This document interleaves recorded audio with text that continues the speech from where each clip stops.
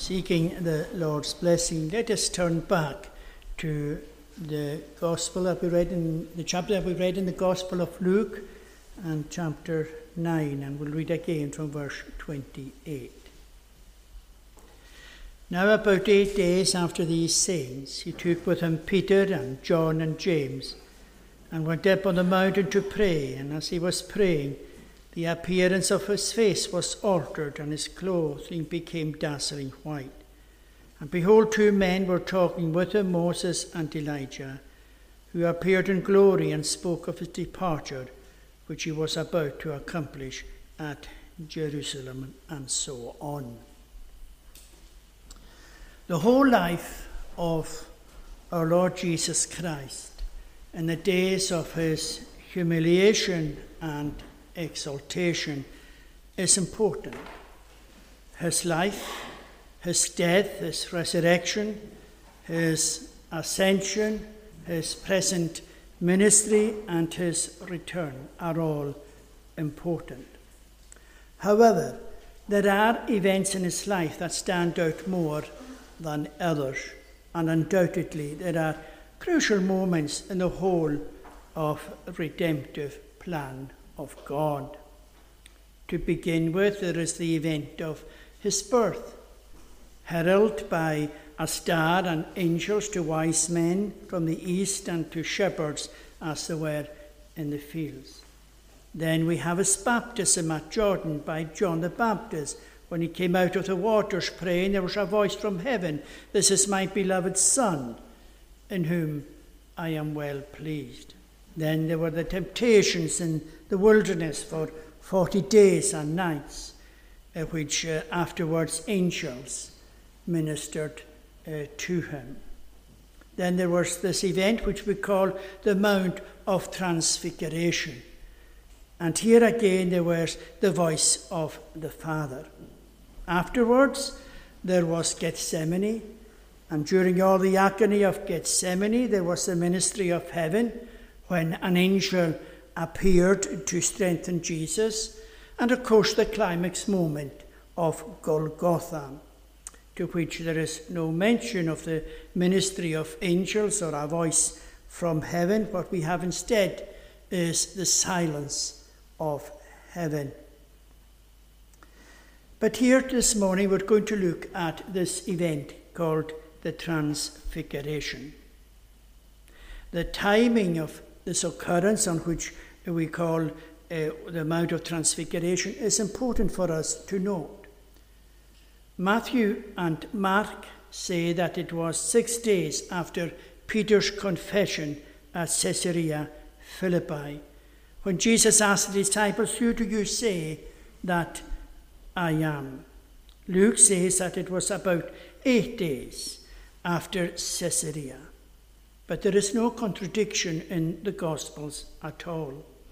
Luke simply speaks in a very general way, and probably includes the day of Peter's confession as the first day, and the day of Transfiguration as the 8th day, while Matthew and Mark just numbers the day between the two events.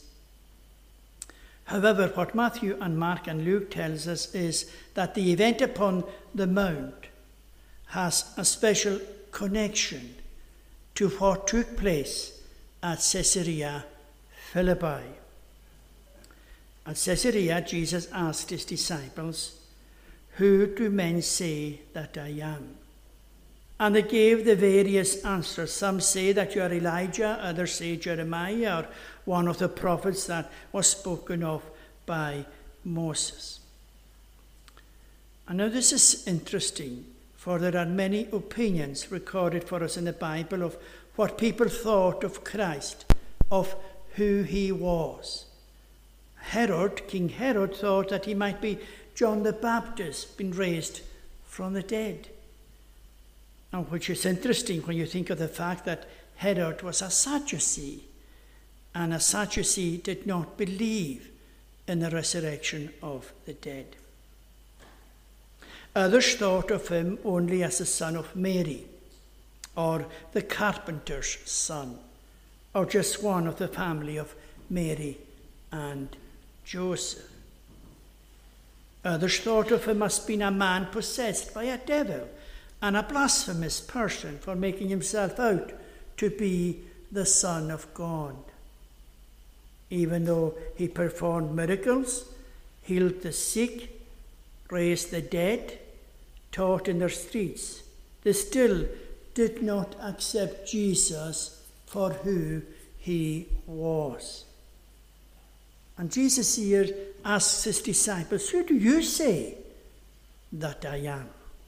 You've told me what others say of who I am, but who do you say I am? To which Peter replied, the Christ of God.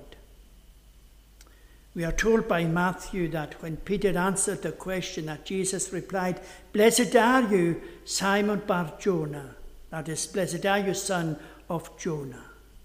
For flesh and blood has not revealed this to you, but my Father who is in heaven.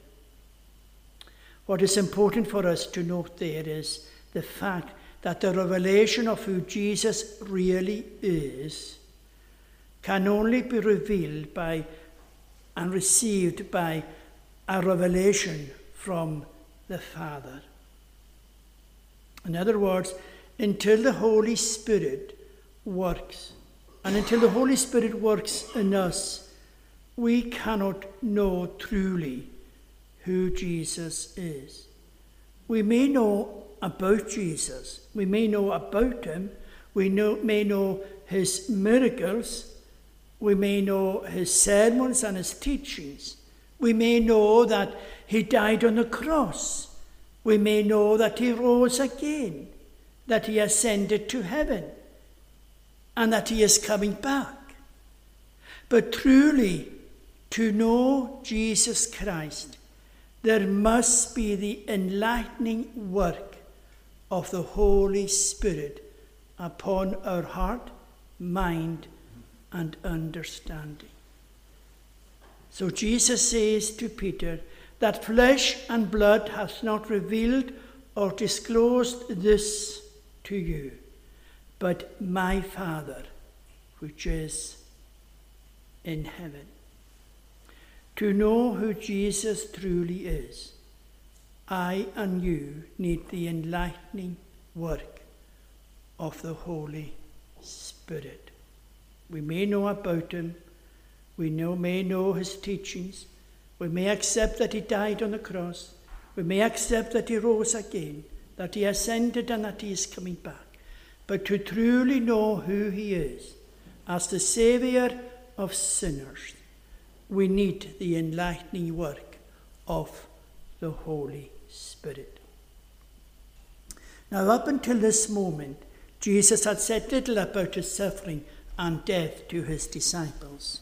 Nevertheless, we know that it must have been lying heavily upon his mind. So at this point, Jesus opens his heart and mind to them and began to speak to them of his sufferings and death. And Matthew tells us that Peter took him aside and began to rebuke him, saying, "Far be it from you, Lord, this shall never happen to you." But Jesus turned to Peter and said, "Get behind me, Satan. You are a hindrance to me, for you are not setting your mind on the things of God, but on the things of man." What was happening to Peter and the disciples was that they were refusing to listen to Jesus. They had their own ideas and conception of the kingdom of God. They had their own ideas of what kind of Messiah that they expected. Certainly it wasn't one that would suffer and die. We can find the whole conception of their idea of the Messiah summed up in the words of the two who was walking to the village of Emmaus when they said, "We thought he was the one to save Israel." The whole conception was of a leader and one who would liberate them from the yoke of the Romans. Now we read that 6 or 8 days after that event at Caesarea Philippi, we have this event. when Jesus took Peter, James, and John and went up into a mountain to pray. We are not sure which mountain. There has been a lot of opinions. But whichever mountain, important things took place upon it. Many have asked why 3 and why Peter, James, and John. Well, the Bible makes it quite clear that everything is to be confirmed in the mouth of 2 or 3 witnesses. Now our Lord Jesus told them as they were coming down from the mount not to tell anyone what they had witnessed upon the mount until after his resurrection. The event was confirmed to us after the resurrection of Jesus in the mouth of 3 witnesses, Peter, James, and John. It may be more difficult to answer the question, why was it these 3 individuals? We know that James was the first of the disciples or apostles to be killed, and that his brother John was the last. Peter was the disciples' spokesperson, and he himself had an important role within the church after the resurrection of Jesus Christ. What took place upon this mountain, I believe, in the first place, was for Christ himself. But it was also for his disciples, and it was also for me and you. First of all, then, it was for Christ himself. The Transfiguration had to do with who he was, the Son of God, and with his mission in the world as the suffering servant of God. Here is Jesus about to descend from Caesarea and set his face towards Jerusalem and towards Golgotha, towards the cross. He opens his heart and mind to those who were his closest friends regarding what is to happen to him when he comes to Jerusalem. But we read here that they refused to listen. Jesus is very much alone with the thoughts that lie heavy upon his heart. We know ourselves when we are bearing a heavy burden upon our hearts, the relief we get when we share it with those who are close to us, at least when they give us the hearing ear. But here we find that the disciples of Jesus refuse even to give Jesus the hearing ear. They gave him no encouragement in what was about to be unleashed upon him as he went up towards Jerusalem. 6 days after Peter's confession at Caesarea Philippi, and up upon a mountain, Jesus receives the required encouragement for what was said before him. And that was that the Father ministered to him. As the shadow of Golgotha began to fall upon him, the Father gave him the assurance of his favour and of his love. First, Jesus received assurance of who he truly was. We are told that it was while he was praying that he was transfigured before them. One cannot be long studying the life of our Lord Jesus until one sees that he indeed was a man of prayer. That was part of his humiliation, that he was a man who was dependent upon prayer. When Moses was up on Mount Sinai, and when he came down, the people were conscious of his countenance radiating light. So they asked Moses to put a veil on his face, and he veiled his face until the radiance disappeared. That was not something that rose within Moses himself. It was something that he received from the outside. This is the glory that Moses and Elijah manifest on this mount, which shall be given to us also when he shall change our vile bodies and make it like his own glorious body. We shall reflect in our bodies the glory that belongs to Christ. And that is what was true of Moses and Elijah. They were manifesting, or they were radiant with the glory that belongs to Christ. In other words, this is reflective glory. But that is not what is happening to Jesus upon the mount. This glory belongs to him alone. Moses and Elijah, it was reflective glory. The same will be true of me and you if we are in Christ. When the day of the resurrection comes, we shall reflect the glory of Christ. We shall share in the glory of Christ. But for Jesus here on the Mount of Transfiguration, the glory that belongs to him alone, and it comes from the inside outwards. From the inside outwards. And this was an encouragement to Jesus. That this was an encouragement to Jesus can be seen in his prayer recorded for us just before he went into the agony of Gethsemane, wherein he petitions the Father, glorify thou me with the glory I had with you before the world was. He has a longing to resume that glory no longer veiled. That glory that belonged to him was veiled during the days of his humiliation. But here on the mount, he's given a glimpse of the glory that belongs to him in order to encourage him. When the disciples wouldn't listen to him, when he told them about his death and what was going to happen to him at Jerusalem, how he was going to be mistreated and how he was going to be crucified, they wouldn't listen to that. But here on the mount, the Father encourages him as he sets his face steadfastly to go to the cross by giving him a glimpse of the glory that truly belongs to him. On the mount, he is given to see the glory that belongs to him, but also he is encouraged with those who came to visit him from heaven on the mount, Moses and Elijah. It is interesting that on this occasion, it was not angels that came, for they ministered to him at his birth, they ministered to him in his wilderness temptation, they were to minister to him in Gethsemane.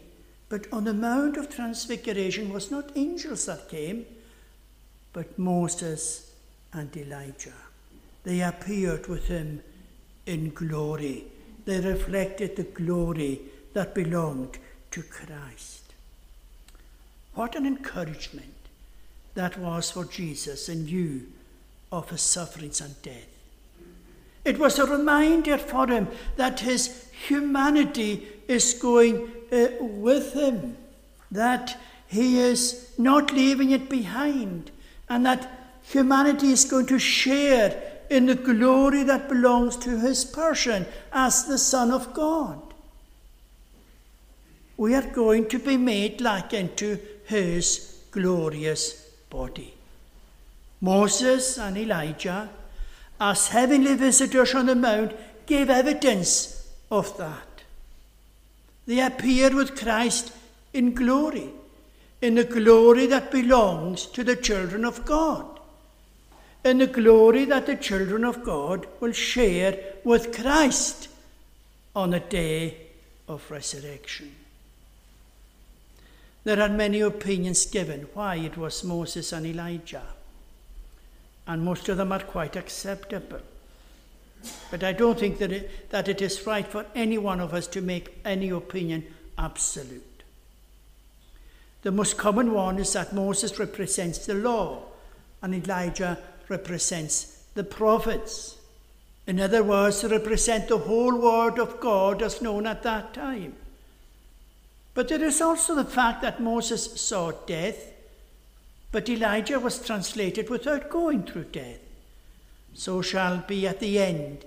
Some will have slept, and they shall rise out of the graves. Others will be translated having not gone through death when Jesus returns, but their bodies shall be changed in their translation. And so all those who have slept in the graves and those who are still alive shall be sharers of the glory of Christ.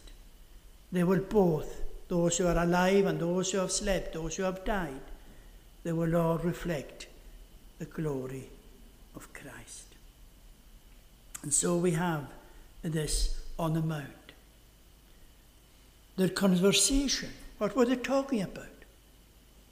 It is for us to note that Moses and Elijah did not talk to the disciples. Their conversation was between Moses, Elijah, and Christ alone.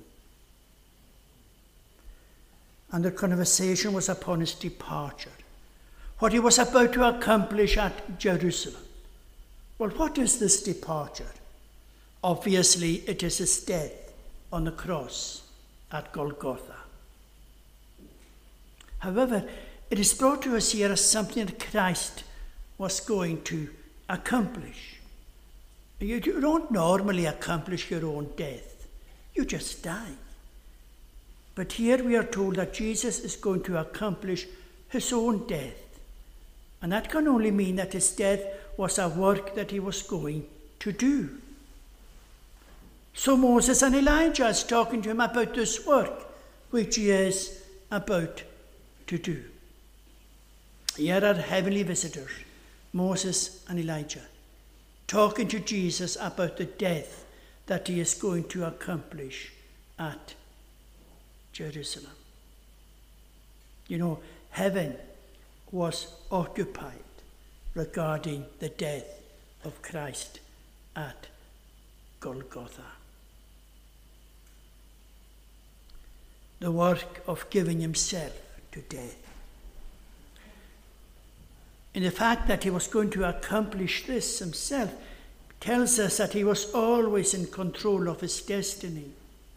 His life was not taken from him. Death could not take him until he said, "It is finished. Father, into your hands I commend my spirit."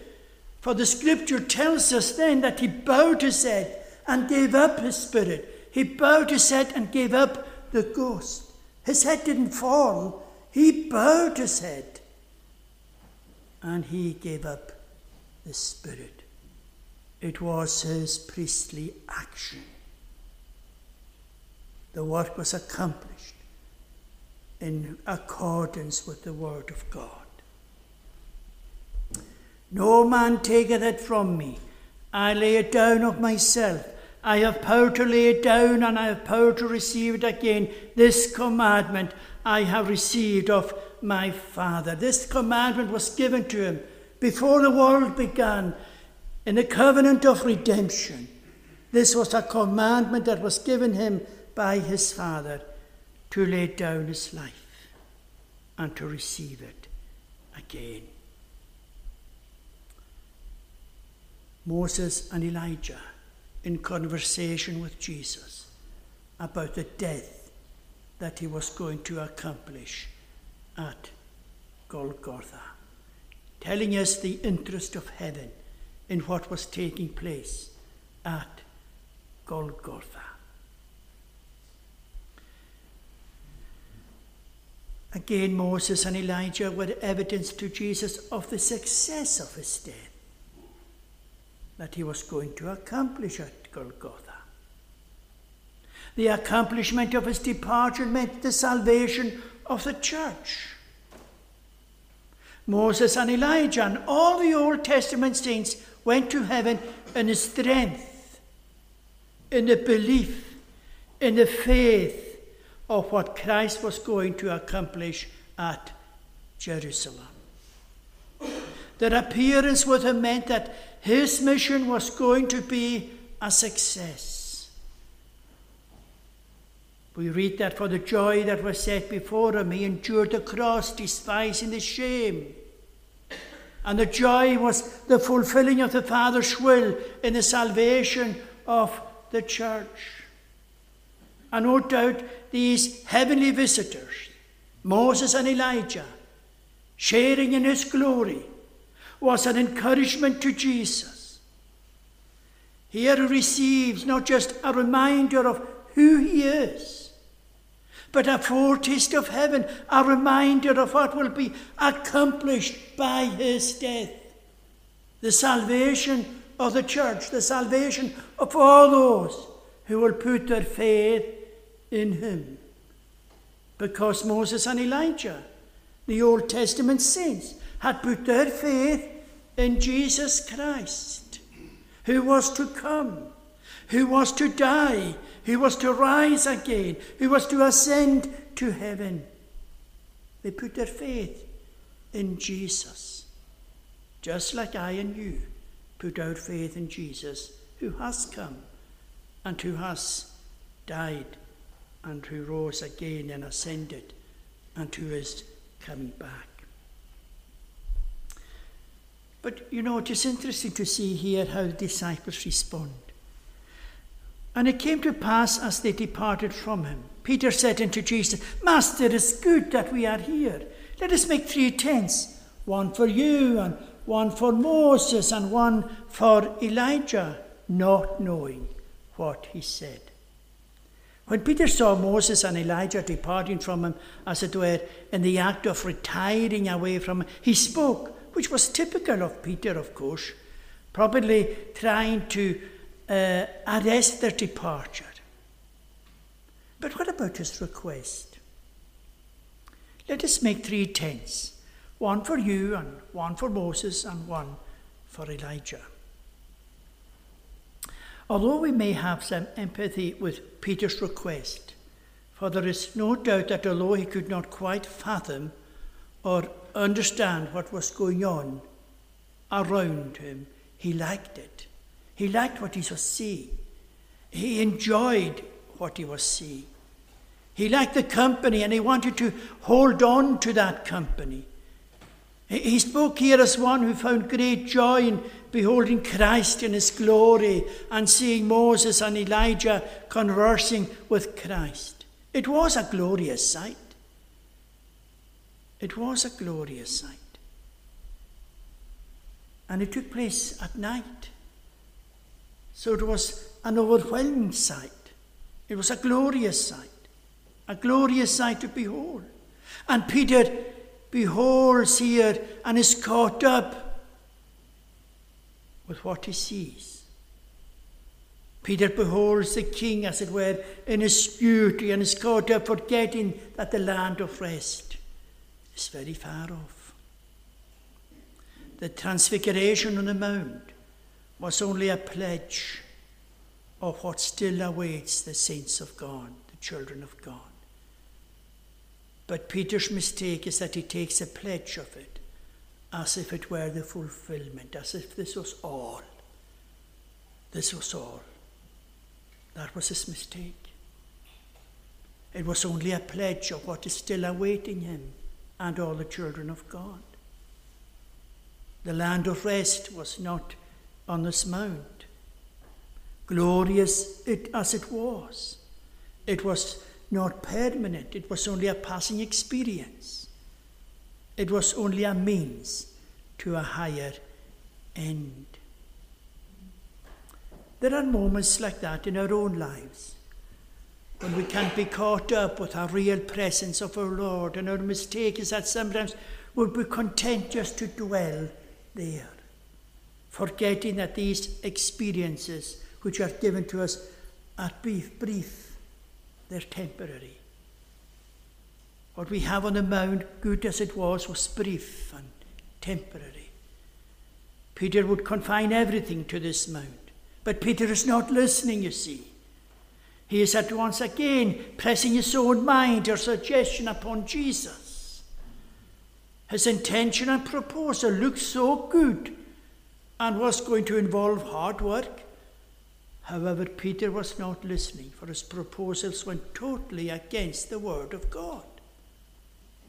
Jesus was transfigured before him, and Moses and Elijah came from heaven to talk to Jesus about the death that he was going to accomplish at Golgotha. And Peter comes with his own suggestion of what should now be done. We are here reminded of the great truth that our faith and all that is acceptable in our worship and our work for God must follow his own word. We are not his counselors. We are only the believing servants of Christ. Our attitude is not to suggest, but to listen. Not to tell him what is suitable and good, but to listen and hear what he speaks. Again, Peter's proposal was for us. Here he shows himself, how selfish he was. What about the other disciples? What about Moses and Elijah? Was he going to detain them and make them dwell here on earth, on this mountain? What about man's salvation? What about God's redemptive plan? What about the preaching of the gospel? What about the blessing of all nations of the earth? Peter was only concerned about what was good for us. It is good for us to be here. Let us build 3 tents for us. There is always a danger when we consider the kingdom of God that we evaluate everything on what is good and comfortable for us. What about suffering for the sake of Christ? What about bringing the good news to a lost world? Peter could not think of Jesus, whom he loved and confessed to be the Christ, the Son of the living God, to be further humiliated. Or even at this moment, he was unable to conceive of any higher glory awaiting Jesus than what was revealed on this mountain. It was difficult for Peter to understand that there was more glory in Jesus being stripped of his clothes, bleeding upon a wooden cross, in his visage, which was marred more than any man and his form more than the sons of men, that when his face shone like the sun and his clothes became as white as the light upon the mount. There was more glory or more manifestation of the glory that belonged to Christ yet to come. In the eyes of God the Father, who judges according to truth, there was an infinite, greater glory in seeing the Son toiling his way to Golgotha, trembling beneath the weight of the cross with a desire and love to fulfill his Father's will. There was a greater glory in the Son hanging between heaven and earth than there was on the Mount of Transfiguration, when the fashion of his countenance was altered and it became dazzling white.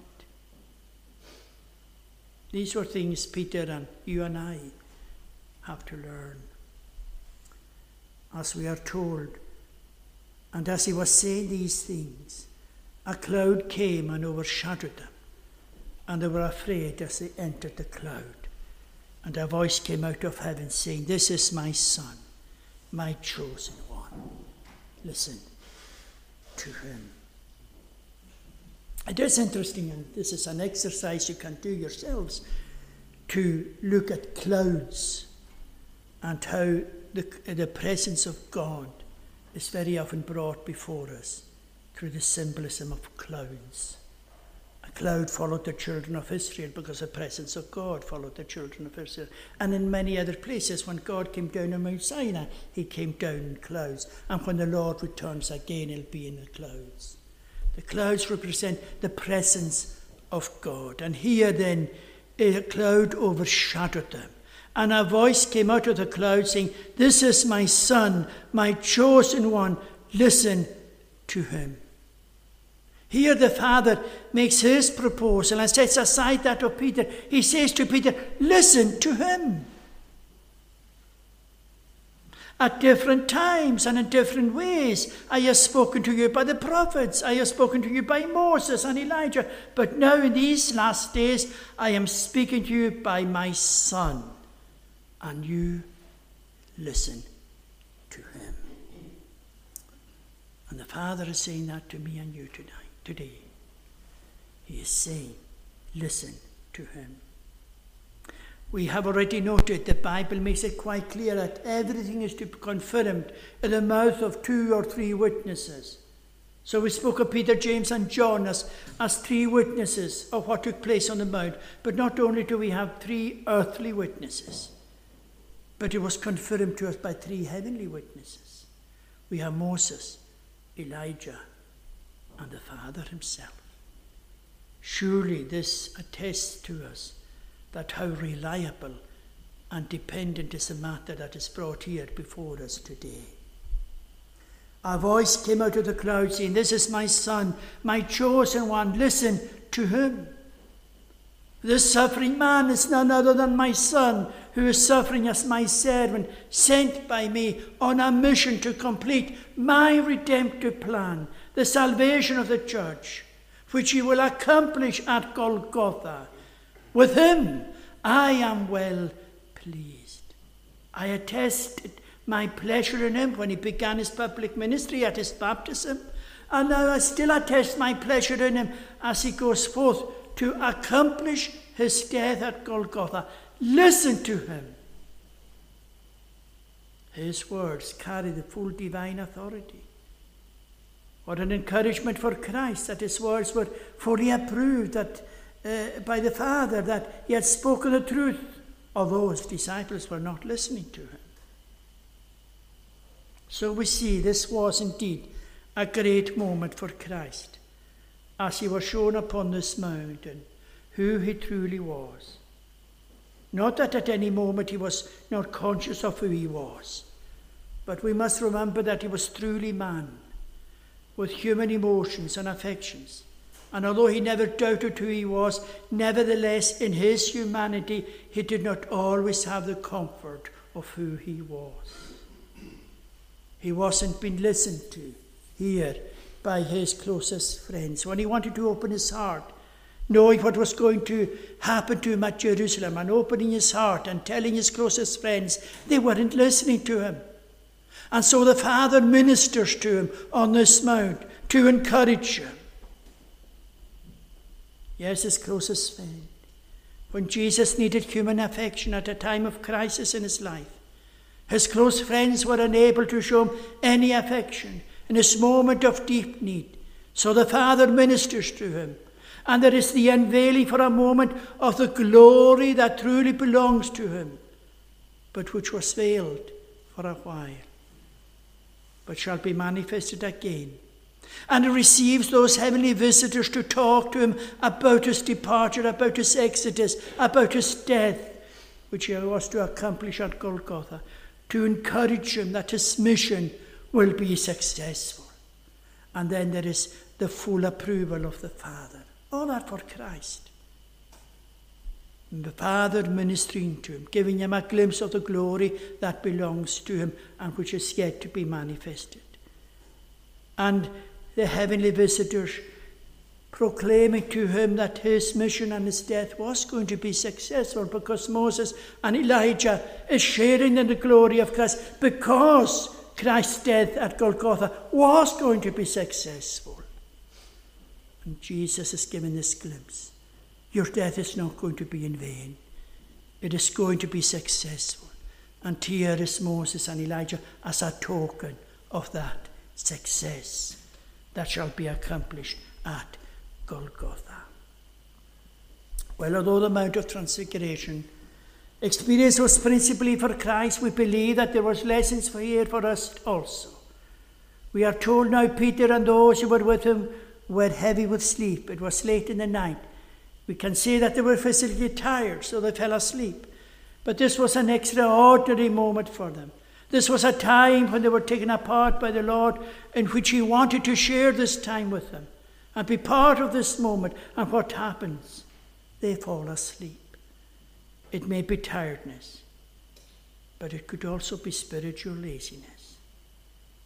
And when spiritual laziness creeps into our lives, what we find is that any spiritual duty to which we are called becomes a chore. Some of us, if not all of us, can remember when we first came to Christ. Tiredness was an unknown concept. We were so eager to exercise all our spiritual duties. But you know, the devil can make us tired when it comes to exercise spiritual duties like prayer or attendance upon the gospel. How many don't attend the preaching of the gospel? And many of them will claim that they are so tired, and yet many of them will be found doing many other things outside the sphere of the gospel. And tiredness never holds them back. it is a lesson for us always to be awake, always to be ready. And it's also a lesson for us because we are going to be made like unto his glorious body. Moses and Elijah, as heavenly visitors on the mount, gave evidence of that. They appeared with Christ in the glory that belongs to the family of God. We are told by Paul, but our citizenship is in heaven, and from it we await a Saviour, the Lord Jesus Christ, who will transform our lowly body or our vile body to be made like his glorious body by the power that enables him even to subject all things to himself. And then Luke goes on, and he says, when the voice was past, Jesus was found alone. Mark says they saw no man anymore save Jesus only with themselves. Matthew says they fell down on the ground terrified. But Jesus came and touched them. Get up, he said. Don't be afraid. When they looked up, they saw no one except Jesus. And that is the great lesson. This was a tremendous, glorious experience. Me and you might envy them to be on the mount and to see and hear what they saw and what they heard. We might envy them. But at the end of the day, it was Jesus only. The experience was temporary. It was for a while. The experience told them of what was yet to come. What was yet to come. But their duty was to follow Jesus. Jesus only. And you know, it is not for me and for you to envy or to seek great experiences, dramatic experience, drastic experience.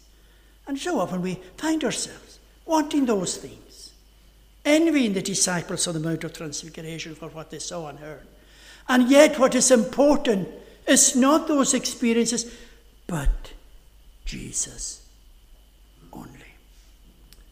And if we are in Christ, that is, if we have faith in Christ, if we trust in Christ, the experience of the Mount will be ours not temporary, but permanently on the day of God's appointment, when we will share permanently in the glory of Christ. We will not see those things. We'll be part of those things. James, John and Peter only saw it. They weren't part of it. They only saw it. But one day they will be part of that, just like Moses and Elijah. It was an encouragement for Jesus. It was an encouragement for them. It was a reminder to them that what is important is Jesus. Listen to him. Follow him. And what happened here will one day be our own permanent experience. May the Lord bless our thoughts. Let us pray. Eternal and ever blessed Lord, we pray that thou would bless thy word to us, that it may find a lodging place in our hearts, that we may be awake at all times and be dutiful at all times, as we await the day of thine own appointing, when we shall also share permanently in the glory that belongs to thy Son. We pray, Lord, that that would be an encouragement for us in this wilderness journey, in the journey through this world. There are many things to discourage us, to take us to the edge of despondency and despair. And yet, O Lord, we pray that we would turn to thine own word, and that we would remember the great promises that thou hast given to thy people. We pray that thou will continue with us during the day and forgive us for all our sins. In Jesus' name, amen. We shall conclude at this time by singing to the Lord's praise from Psalm 27. Psalm 27 at verse 3.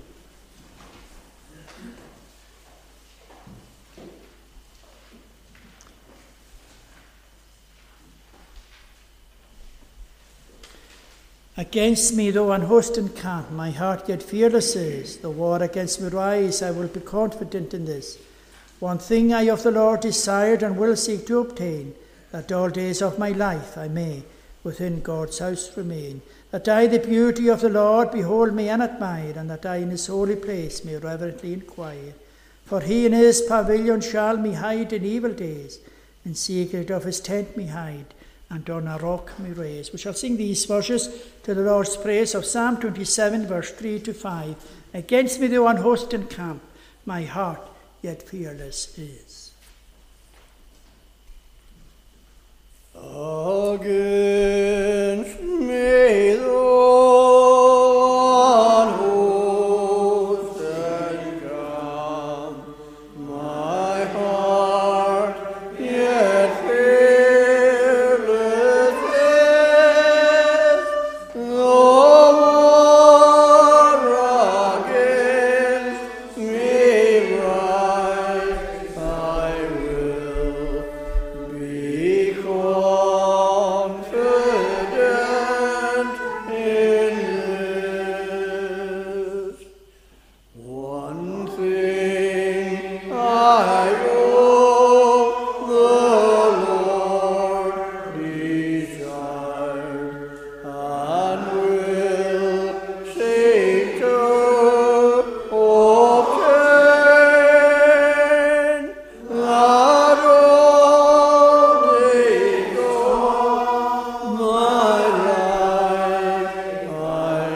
life I may within God's house remain, that I the beauty of the Lord behold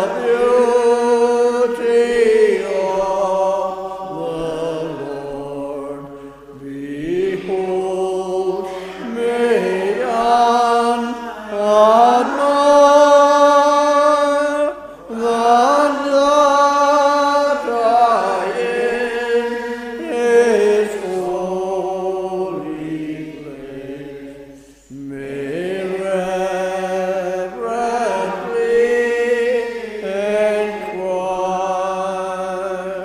shall me hide in evil days, in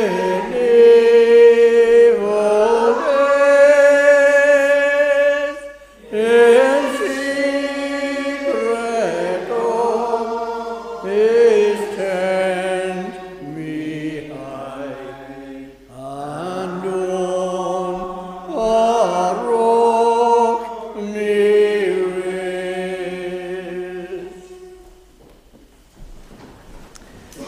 The grace of our Lord Jesus Christ, and the love of God the Father, and the fellowship of the Holy Spirit be with you all, now and forevermore.